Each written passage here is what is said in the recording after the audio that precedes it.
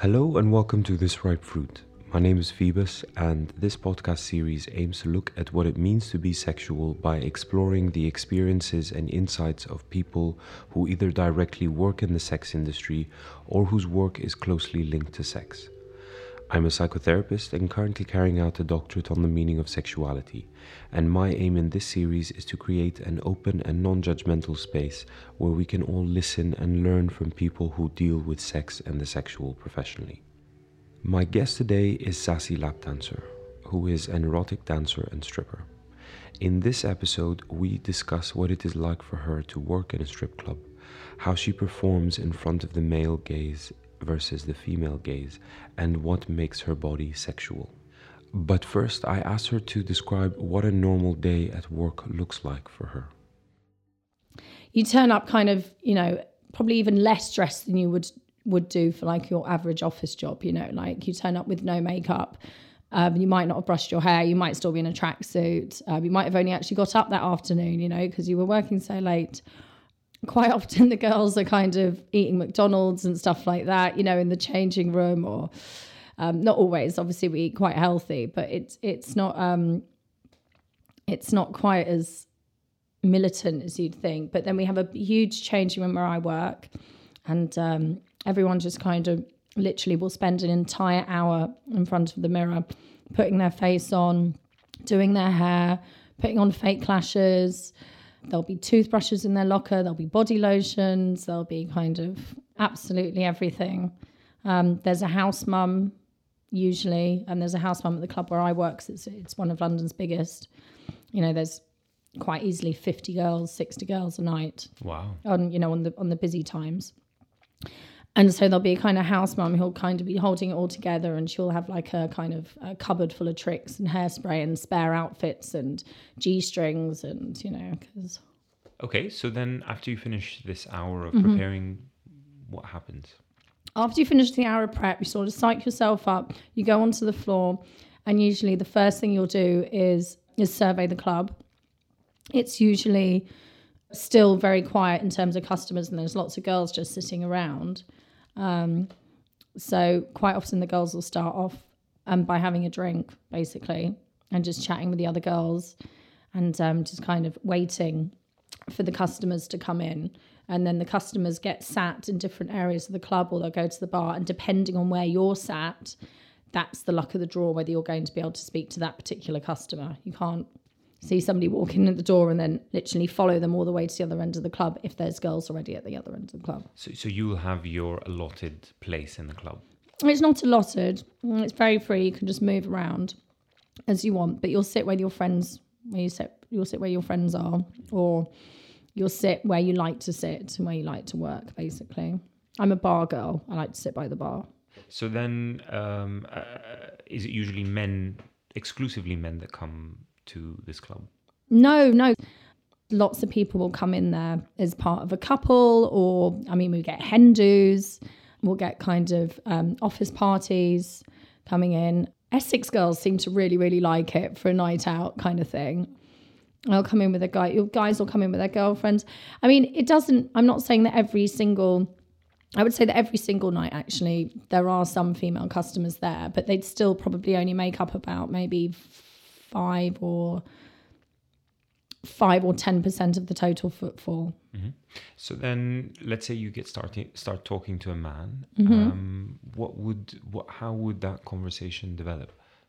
You'll usually ask like, "Hi, how are you? What's your name?"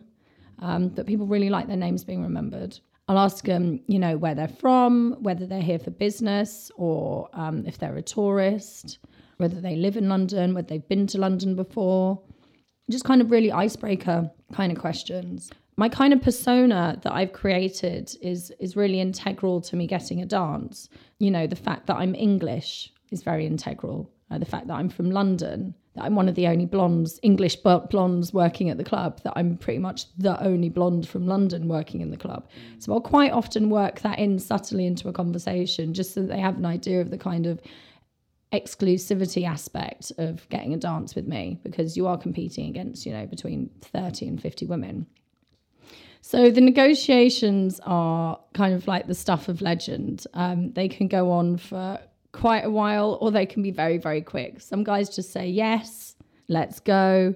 Some guys will ask about how long it's going to be, how much time they're going to get. Some will try and bargain you down. The key thing is that most dancers, we don't like people saying no to us. And we are very, very pushy salespeople. We're some of the most pushy salespeople on the planet. So how long would an average negotiation last? Well, last night we did one, and it was 2 dancers. There were 3 dancers, 2 guys from Slovakia. And the negotiation lasted about 20, 25 minutes. It was painful, but the club was really quiet. So there was nothing better for us to do. This is what I quite often do when I'm at the club. So let's do a bit of role play now. So you're the customer. So I'll be there. And especially if it's their first time in the strip club, I won't go straight in and say, oh, let's have a dance. I'll say, this is a beautiful place. You've never been here before. How about I just kind of walk you through it and give you a tour, all right? And I'll say, so then I'll point and I'll say, look, that is the cocktail stage. That, then behind it, that's the main stage. So on the weekends when it's busy, there'll be a whole girls' dance. There'll be a girl dancing there for 2 songs on rotation completely throughout the night. There'll be one on the other stage, complete rotation throughout the night. Sometimes we have fire shows. We have burlesque dancers that come on there. There are 2 other little stages. Sometimes we have a live saxophonist. We have some guys on the drums who come in and play over the house music. It's a really pumping atmosphere. It's amazing. You'd love it. You should come back on a Saturday. Oh my God, you should so come back on the Saturday. Bring your wife, bring your date, bring your friends. Come back. So I've got them excited about the club then. I've told them how cool it is because quite often it's half empty. So I've told them how cool the place can be. So I've got them interested. Then I'll say, over here, we've got the VIP rooms, and they're like the big VIP rooms. And that's where you go if you really want to kind of like spend time with a girl, get intimate, get all up close. There's waitress service, there's bottle service. It's basically like a little piece of Vegas. Have you ever been to Vegas? Yes, you've been to Vegas. No, you've been to Vegas. Everyone knows about Vegas. You can throw Vegas in there and people get very excited. You say that's a little bit more expensive because it is the whole Vegas experience. And I think for an hour, it's 600. For half an hour, it's 300. That's quite fun. And then you kind of gauge what they say on that. If they look shocked that anything could cost £600 or £300, then you go straight on to like the rest of the tour. Oh yeah, there's the DJ. And you're not moving around, walking around the club here. You're just at the bar pointing things out to people. See, there's the DJ booth. You say something about the DJ that you've got on tonight. And then you say, and behind that, that's the kind of dance booths. And then this is usually where somebody will nod and go, oh, yeah. The dancers, the lap dancers. They're the £20 dancers. Because guys always know that a dance costs £20. Because when they come into the club, the bouncer tells them, this is a lap dancing club. And the industry standard starting price for a lap dance is £20. £20 for how many minutes? 1 song. Okay. 3 minutes. Mm-hmm. Yeah. But it's house music, so the dancer gauges how long a song is quite often. We just know, That's enough. That's enough. We just know that's enough. We want some more money, otherwise we're spending all time. If you spend literally an entire track, you could be there for like 15, 20 minutes because some house music's really, really long. So, but they pay you in cash? They pay you in cash or they can pay you by card. And where do you keep the cash? In my handbag. You have a handbag. Okay. Yeah, so this is my handbag here. That's my handbag. So I've got, I usually kind of have one handbag and use it to death. This is it. This is it. For the moment. This is one I bought just before Christmas. Fabulous. It's actually holding up quite well. I'm very picky with my handbags.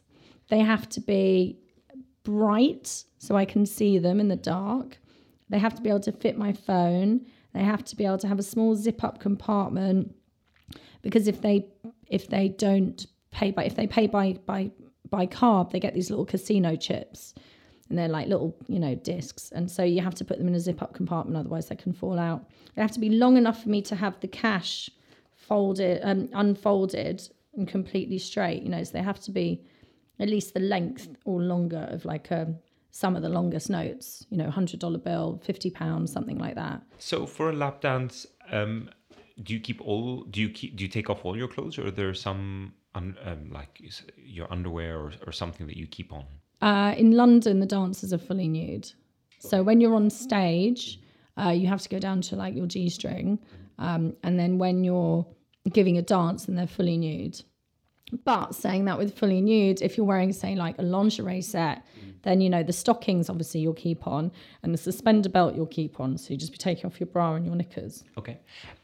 And there's no touching? No. Or by the SEV laws, as you're saying, Yeah. there should not be any touching. Yeah. So the dance for you is, what is that dance? What is that moment for you? What is that interaction with your customer? I generally, I kind of, you have a sort of routines that you kind of go into and like moves that you can sort of make. Like I said, I'm very playful and I like eye contact, which most guys kind of like as well, because some dancers just kind of like wobble their tits in front of people, and I'm not really like that. So, but what is it that you're trying to achieve through your dance? I think what I'm trying to achieve by dance, I've sort of made up a rough kind of routine so that I know that, the act of taking my clothes off and the moves I make will be about 3 minutes. That's the first point, because it's a business after all. So let's keep the time. I quite often talk to people whilst giving a dance, I always say like, are you a tits man or you're an arse man? Do you like this? Do you like that? Have you ever had like an English blonde before, or that kind of stuff? So I'll point things out, like little quirks and stuff again. There's a lot, because they can't touch you. You have to sort of kind of touch yourself quite a bit. You're not allowed to kind of vaginally stimulate yourself. So you're not allowed to like finger yourself or anything like that. But you'll be like stretching out your legs and like running your hand up and down your legs, or like caressing a boob or something like that, running your fingers through your hair, things like stuff like that, to try and make it as kind of as if they're touching sensual. You vicariously. Yeah, you have to make it as sensual as possible. And what are the men usually doing when they are watching you? You get different types. So some men will just sit there and they're very, very good, as it were. They're like the good boy at school, and they'll just sit there and they'll have a big smile on their face, and their hands will be by their side, and they'll just be like, wow, like almost like they're watching TV. So that's one type of man. Then you get the other ones, and they'll sit there, but they'll put their hands on their knees so they can sort of grab you. And then you have to push their hands all the way. Because when you've got the no touching thing, it means that you just have to push people's hands away most of the time and not get too close and stuff. Because there are bouncers patrolling up and down whenever you're giving a dance, and there's CCTV. So there's somebody in the office who's watching all of the dancers from the moment the club opens to the moment it shuts. Wow, okay. Yes, you're always being watched. And what else? I think it's always batting them away. It's very, very rare that a guy will kind of be aggressively trying to touch you, They'll usually have to be quite drunk. So what, in your belief, makes a good stripper? You have to have a fairly thick skin. Because you do get some guys that come in and they are, they kind of relish the fact that they can kind of say rude things to women. It doesn't happen much, but it does a little bit. The hours are very, very long, and you have to be able to take rejection really, really well. That's the key thing, I think, why you need thick skin. You have to be able to just get used to the fact that some people will just say no every single time you turn up to work. Somebody will say no to you. So can we talk a little bit about your body as a sexual object? So what is it you believe that makes your body sexual? Do you feel it is sexual all the time? Or is there something about suddenly appearing on stage and men are looking at you in a sexual way, and therefore you're suddenly a sexual being? I think for me, going on stage is very much key to me being a sexual being. I love going on stage. I can't do all of the world's best pole tricks, but I'm very good at kind of floor work. I'm very good at moving around the stage. There's a particular type of pole dancing called flow, which just means you kind of, you just move kind of sinuously around the space. And I definitely do that. I use all four corners of the stage. I start climbing up on things, not just the pole, like, bits of wall and all sorts. So to me, it's a very kind of 3D space that I can move around in. And I feel so sexy on stage. I love it.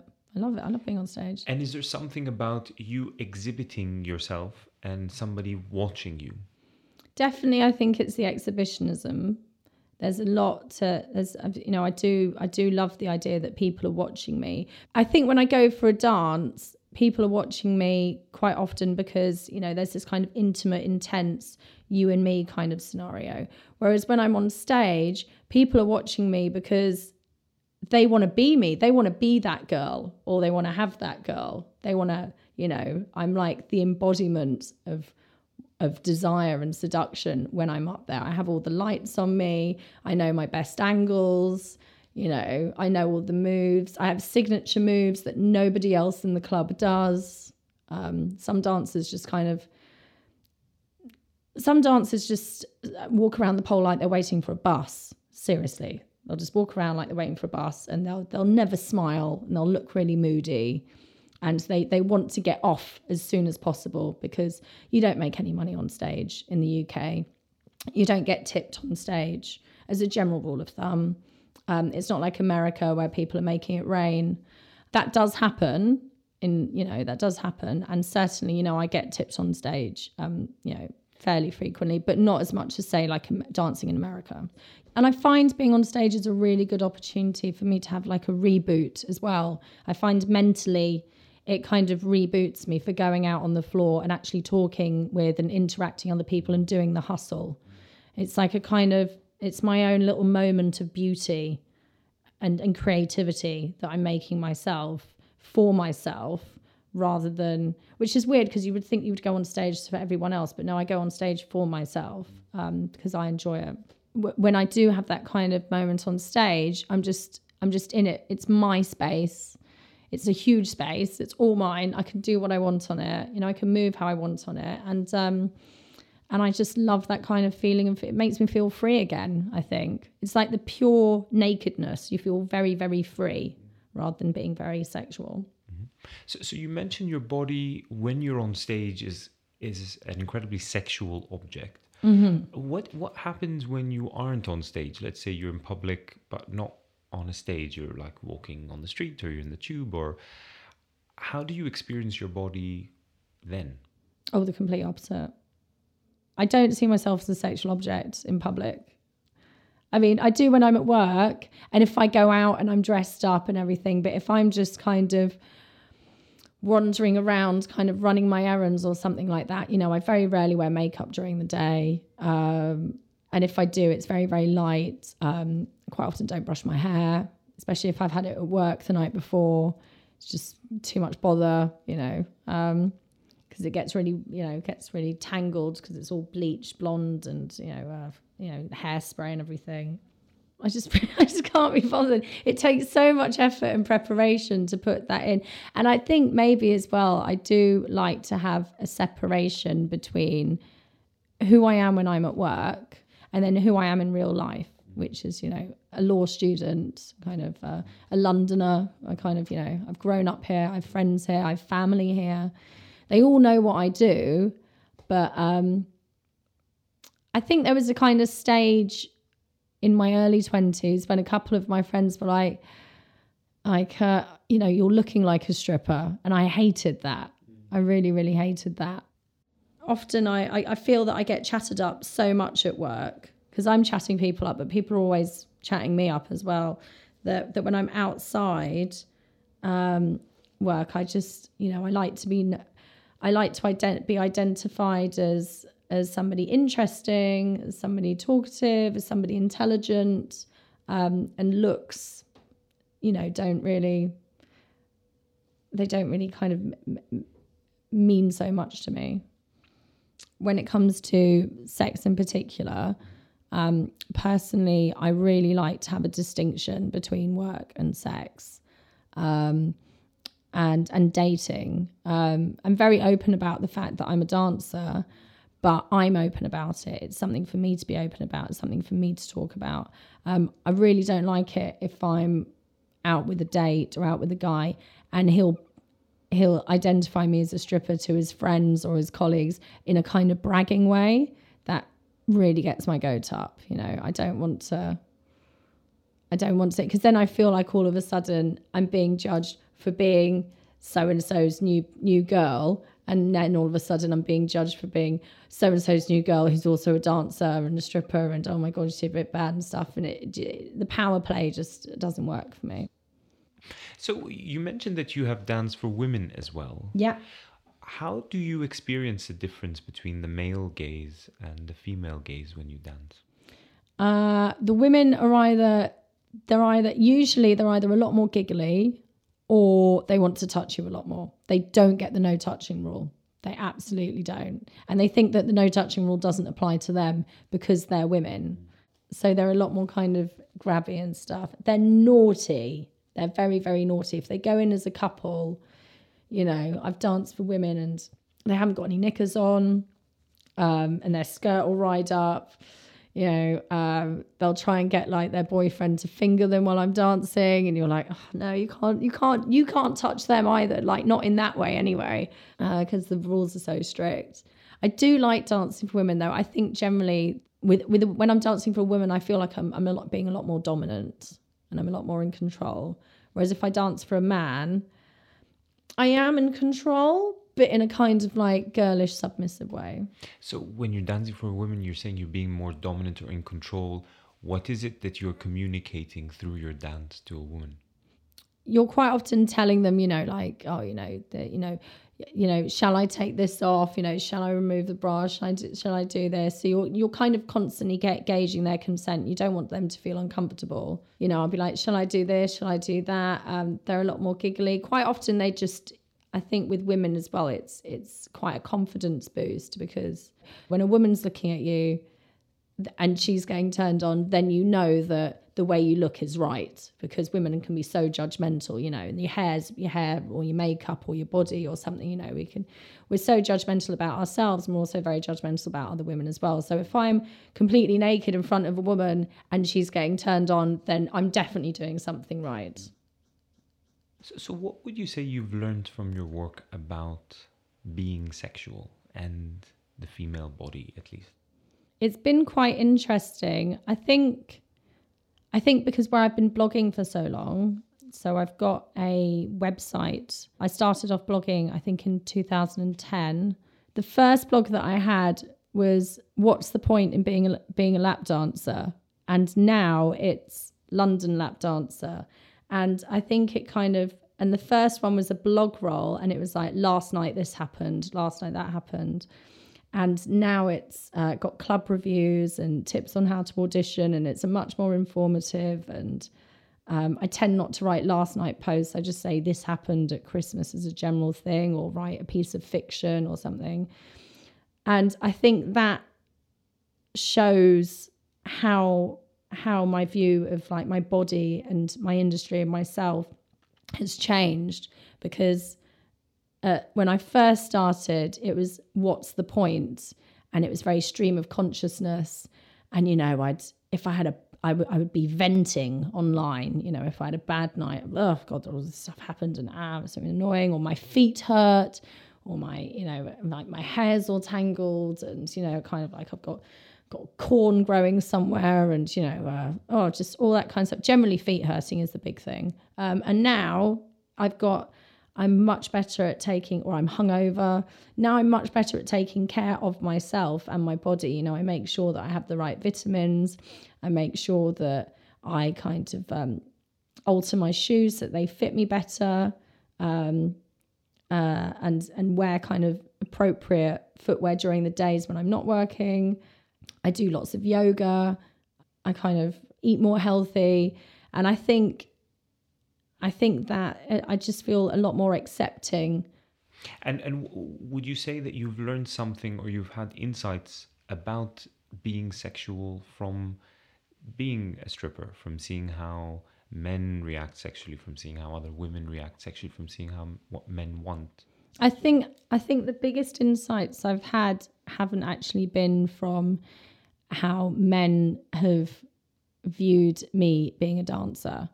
I think that the biggest insights I've had are actually when I joined a group called the East London Strippers Collective, and I became, and still am, I was one of their early members, and I became kind of like a very key, integral, prolific member. I was producing a lot of events with them, and I think and doing a lot of activism with them. At the moment, we're sort of setting up a stripper union.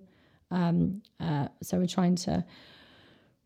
I think that's made me learn the most about stripping, because it is, all of a sudden, it wasn't just me going to work for men. It was me going to work and being surrounded by these other people who did the same job as me, and us all going on a feminist crusade together, you know, and really kind of relishing dancing and the opportunities it gave us, and the people that we worked with, and the people that we met, and the other dancers and their skills, and how we could use those kind of talents to do things like produce art. And I'd be producing the art exhibitions, or kind of like club nights, and I'd be producing the club night.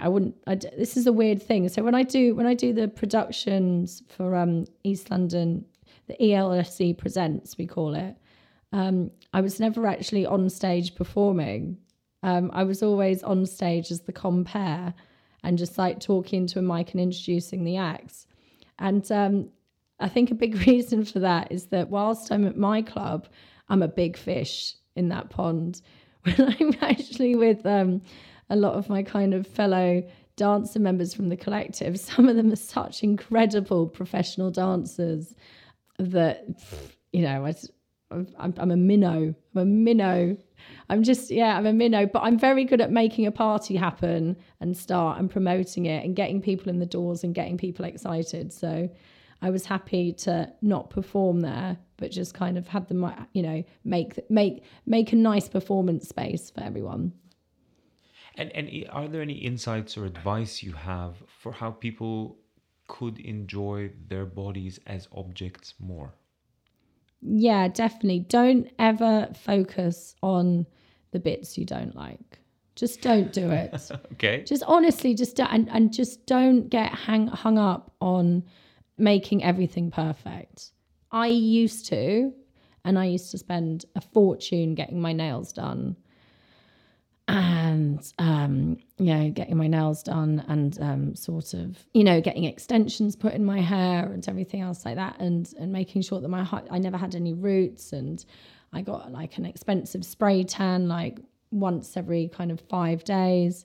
I'd go to the gym and kind of overwork particular muscles, trying to sculpt the perfect shape. Now I just really can't be bothered with any of that kind of stuff. I just feel innately sexy the way I am. So yeah, I don't have a six-pack. I've got a flat stomach, but... So what is it that enables you to feel innately sexy, although you don't have these perfect attributes? A lot of people think that is what's going to make them sexy. What is your... It's when you just give up. It's when you sort of like give up caring. If your nail polish is a little bit chipped, or you have real nails and they're cut short instead of fake nails, it doesn't matter, because you don't have to look like a porn star. If you've got a bit of roots showing in your hair, or kind of like you've got a bit of grease in it, or it hasn't been blow dried or something, then or curled with a flat iron, you haven't spent an hour getting ready. Basically, you should. Just don't care. There should always be some things which almost like there should be some things in your armor which you need to look sexy and feel sexy. Okay. So it's almost like, you've got your hair, you've got your makeup, you've got your kind of your skin, I'm going to say, as one thing, as in kind of hair removal, making sure that, you're moisturized and stuff like that. And then your body, and then your outfit. And people will always kind of look at those 5 things and be picky about some of them. And so generally I've found now that as long as kind of 3 or 4 of them are okay, then it's all right about the other ones. And even if they're just okay, you know, you can have really great hair or really great eyes, and no one's going to notice that you've got a bit of cellulite on your ass. They're just not going to notice. You seem to be indicating that how you access the root of or the essence of your sexuality isn't from these kind of things like hair or nails or eyelashes. It is something that you feel within you that is. Yeah. So can you say a little bit about what do you tap into to kind of connect to your sexuality? I think that when I go to work, I know that I'm going to be, I kind of remember that, you know, there have been bad nights, but generally there's a lot of good nights and I get a lot of positive feedback, and I'll try and remember those and keep that at the forefront of my mind.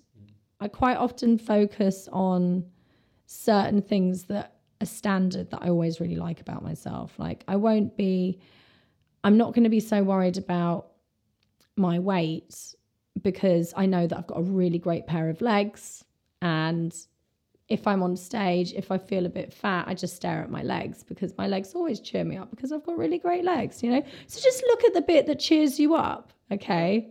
Rather than focusing on, because as soon as you start focusing on what's wrong with yourself, you kind of withdraw and you're trying to hide things, and, you know, whereas if you're just focusing on what you do, like you open up and then you can expand and you can feel sexy. And I think being sexual is very much about kind of being open, whether it's talking about it, feeling it, or actually just kind of pushing your shoulders back, holding your head up high and just carrying your air with that kind of open confidence.